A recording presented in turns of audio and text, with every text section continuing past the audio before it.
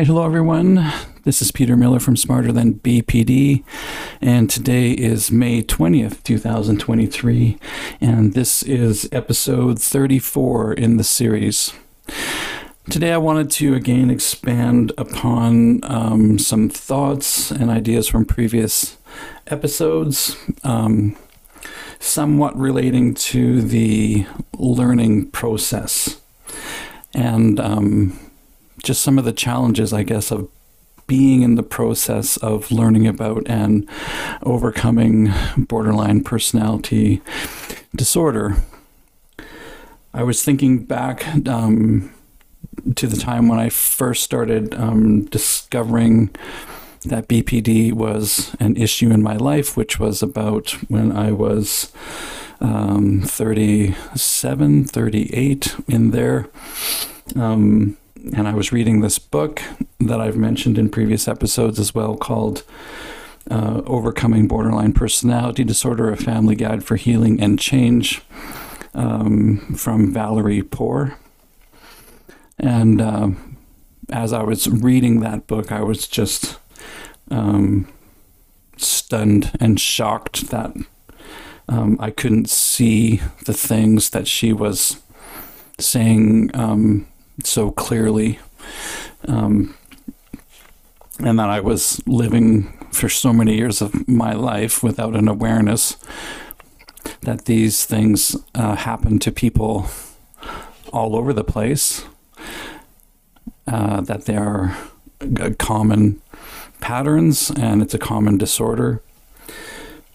But I felt like sort of I guess like screwed over in a way by the world, I guess, or the society that I grew up in, by the learning institutions, for just sort of like neglecting to speak to these issues, like to not, that they weren't ever made a priority. Like in the learning system, like there's so many other things that we learn about when we go to school and that are considered quote unquote important, and that we are tested on these subjects and required to get like a high school diploma before we can do other things. And I was just thinking, like, where was the learning on this subject, and why wasn't it, considered important? And I don't know. So it just led to this very deep sort of kind of a resentment, I guess. And I kind of said to myself right then and there, like, someday, somehow I'm going to do something about this. Like, even if I can't change the world, like, I'm going to do something, because this is bullshit. And, I know that we need to accept things as they are. And that's part of DBT skills training as well. But, we don't have to like it, the things that are happening. And we can still do what we can to try and make some changes, even if it's just a little bit. So that kind of like entered into me as like a reason, I guess, for like for being persistent in my learning and in my struggle. And it got me thinking too about a quote that a couple of authors have used. One is an old philosopher, I think Friedrich Nietzsche. He says, "He who has a why to live for can bear almost any how." And I don't know if you've heard of Viktor Frankl. He was a person who was in the Nazi concentration camps, and he also reiterated that quote in his book, Man's Search for Meaning, because he tells of his stories in the Nazi concentration camps, and that when he was in the camps, like his reason was that he was going to tell his story when he got out, and the things that he learned about, like, I guess, himself and human nature, and that book that he was going to write, Man's Search for Meaning. So it's like when you're in the process of overcoming borderline personality disorder, one of the things you need is a really good why, or a reason for why, or why you're in it, why you want to overcome. Because there are lots of moments that you are in the process of learning, and it can be easy to give up, because you can have these times when it's like, oh, I should have known, like, not to make that mistake, but like I made that mistake in a different way again, kind of thing.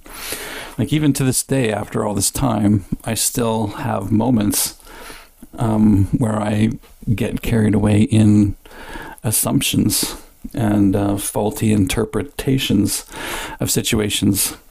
I'm guessing if you're working on BPD that you've done that, right? Where you say, like, this person is like rejecting me because of something that you notice, but then you find out like a half an hour later that it was a misunderstanding. Like, just yesterday I was posting a quote to a Facebook post, and I couldn't just post it, it had to be approved. And I thought it was a pretty well thought out post, or a comment that I made. And then it was like taking a couple hours to get approved. And I was like, oh, maybe this person has just decided that they don't like, they don't like the way that I think, or how I, or maybe they just don't like me. And, these thoughts are going through my mind, and I'm feeling the rejection. And part of me is like, just hold on, just wait, wait and see how it goes. And maybe they're, busy doing other things, whatever, right? I'm trying to use some of the skills that I've learned to process my emotions and challenge my thoughts. And then lo and behold, I did find out that my comment did get posted. And then, but I mean, something happens sometimes, like when you are a person who has BPD, or you've worked through it mostly, but I still like get to that, I have that shame feeling where it's like, I should have known not to get carried away in my assumptions. It's been like 10 years that I've been working on this. And so you get into this, like, should have known, right? I should have. And it can feel like, even if nobody knows about it, you can feel that shame and that embarrassment. And even that little urge to just say, like, just why even bother, kind of thing, if I'm still getting, stuck on these things sometimes.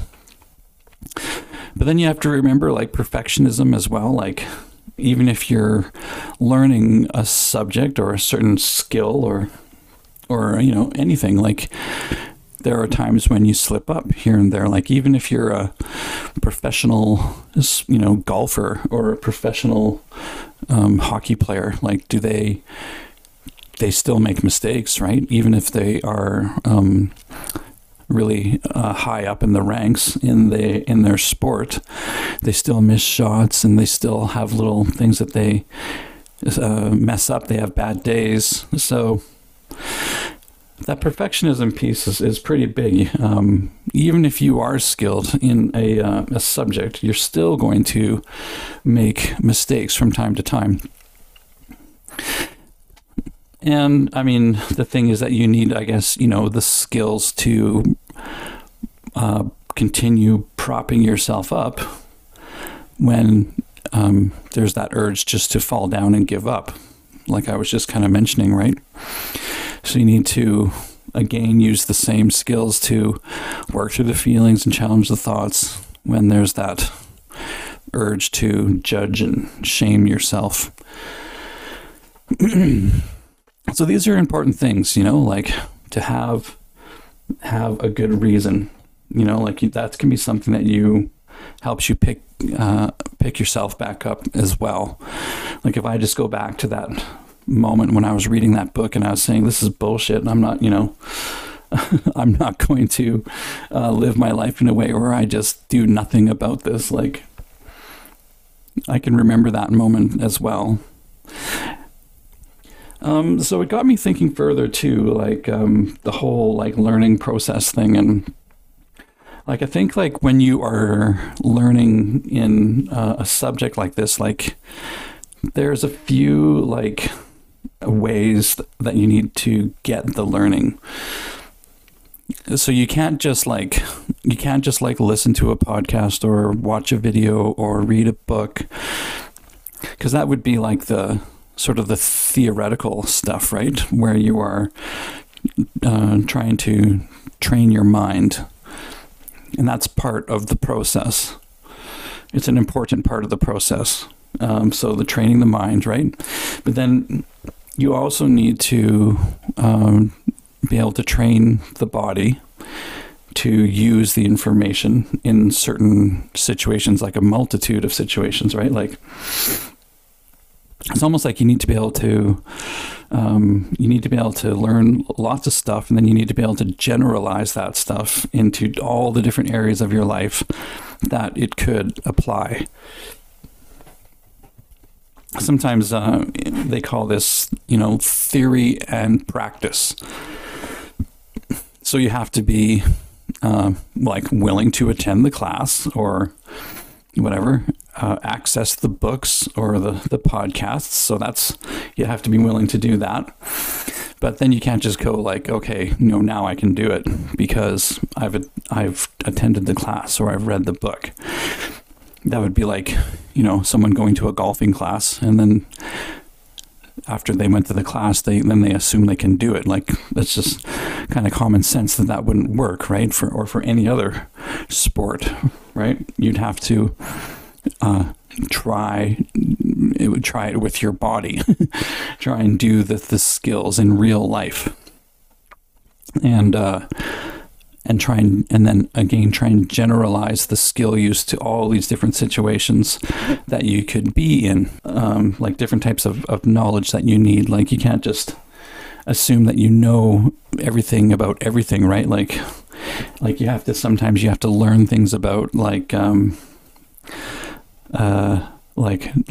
politics, or you have to learn things about the weather, or you have to learn things about driving a car. I don't know. I'm just thinking all these different ways, right? Where you could get caught up in your thoughts and you could start making assumptions because you don't know everything about that thing that you're doing. And it could lead to a lot of assumption and unnecessary emotional pain, frustration, right? So like that's part of the generalizing the skills. Like, so you're learning how to manage your emotions and your thoughts, like in different domains, I guess. It could be different activities. It could be different relationships. So yeah, like I was saying, all these different things. And I think what people like kind of do in a lot of cases is they kind of just pretend that they know, right? When they don't know, or they haven't practiced, right? They kind of assume sort of a type of mastery that they haven't got. Like, and I'm thinking of like politics right now when I'm thinking of this, because like how many people kind of pretend that they know all about politics when they haven't even really, they've never worked as a politician. They've never, been in parliament where they've actually done the debating. Like they've never been right inside of it, right? They've been like a spectator where they've watched the news, or they've, they've been part of the crowds, but they haven't actually done it. So, but then what people do is they assume that they have this mastery that they don't have. So, I guess what I'm saying there is that like, if we're going to get good at anything, we need to be willing to do the mind work, and then we need to be able to get out there and do the the body training. So like, which means like in DBT or for borderline, like you would be trying to use the skills in all these different situations of your life. And then what you would also experience is using the skills and failing at using the skills because you're trying to use them for the first time, right? And trying to learn from every encounter, every mistake that you make. So, you have to ask yourself, am I willing to go through that so that I can be stronger and healthier? And is it worth it to me and to my life and the people in my life to go through that? And am I going to be honest with myself about like what it takes to develop strength, to develop wisdom, to develop mastery? Because every single time that you try the skills that you're learning about and you mess up, I mean, you can always say, how can I do it differently next time? And the sucky part is that it can kind of hurt when you make the mistakes. But that's how we train the body, I think, is that we fall, we get hurt, we mess up, and then we try it again.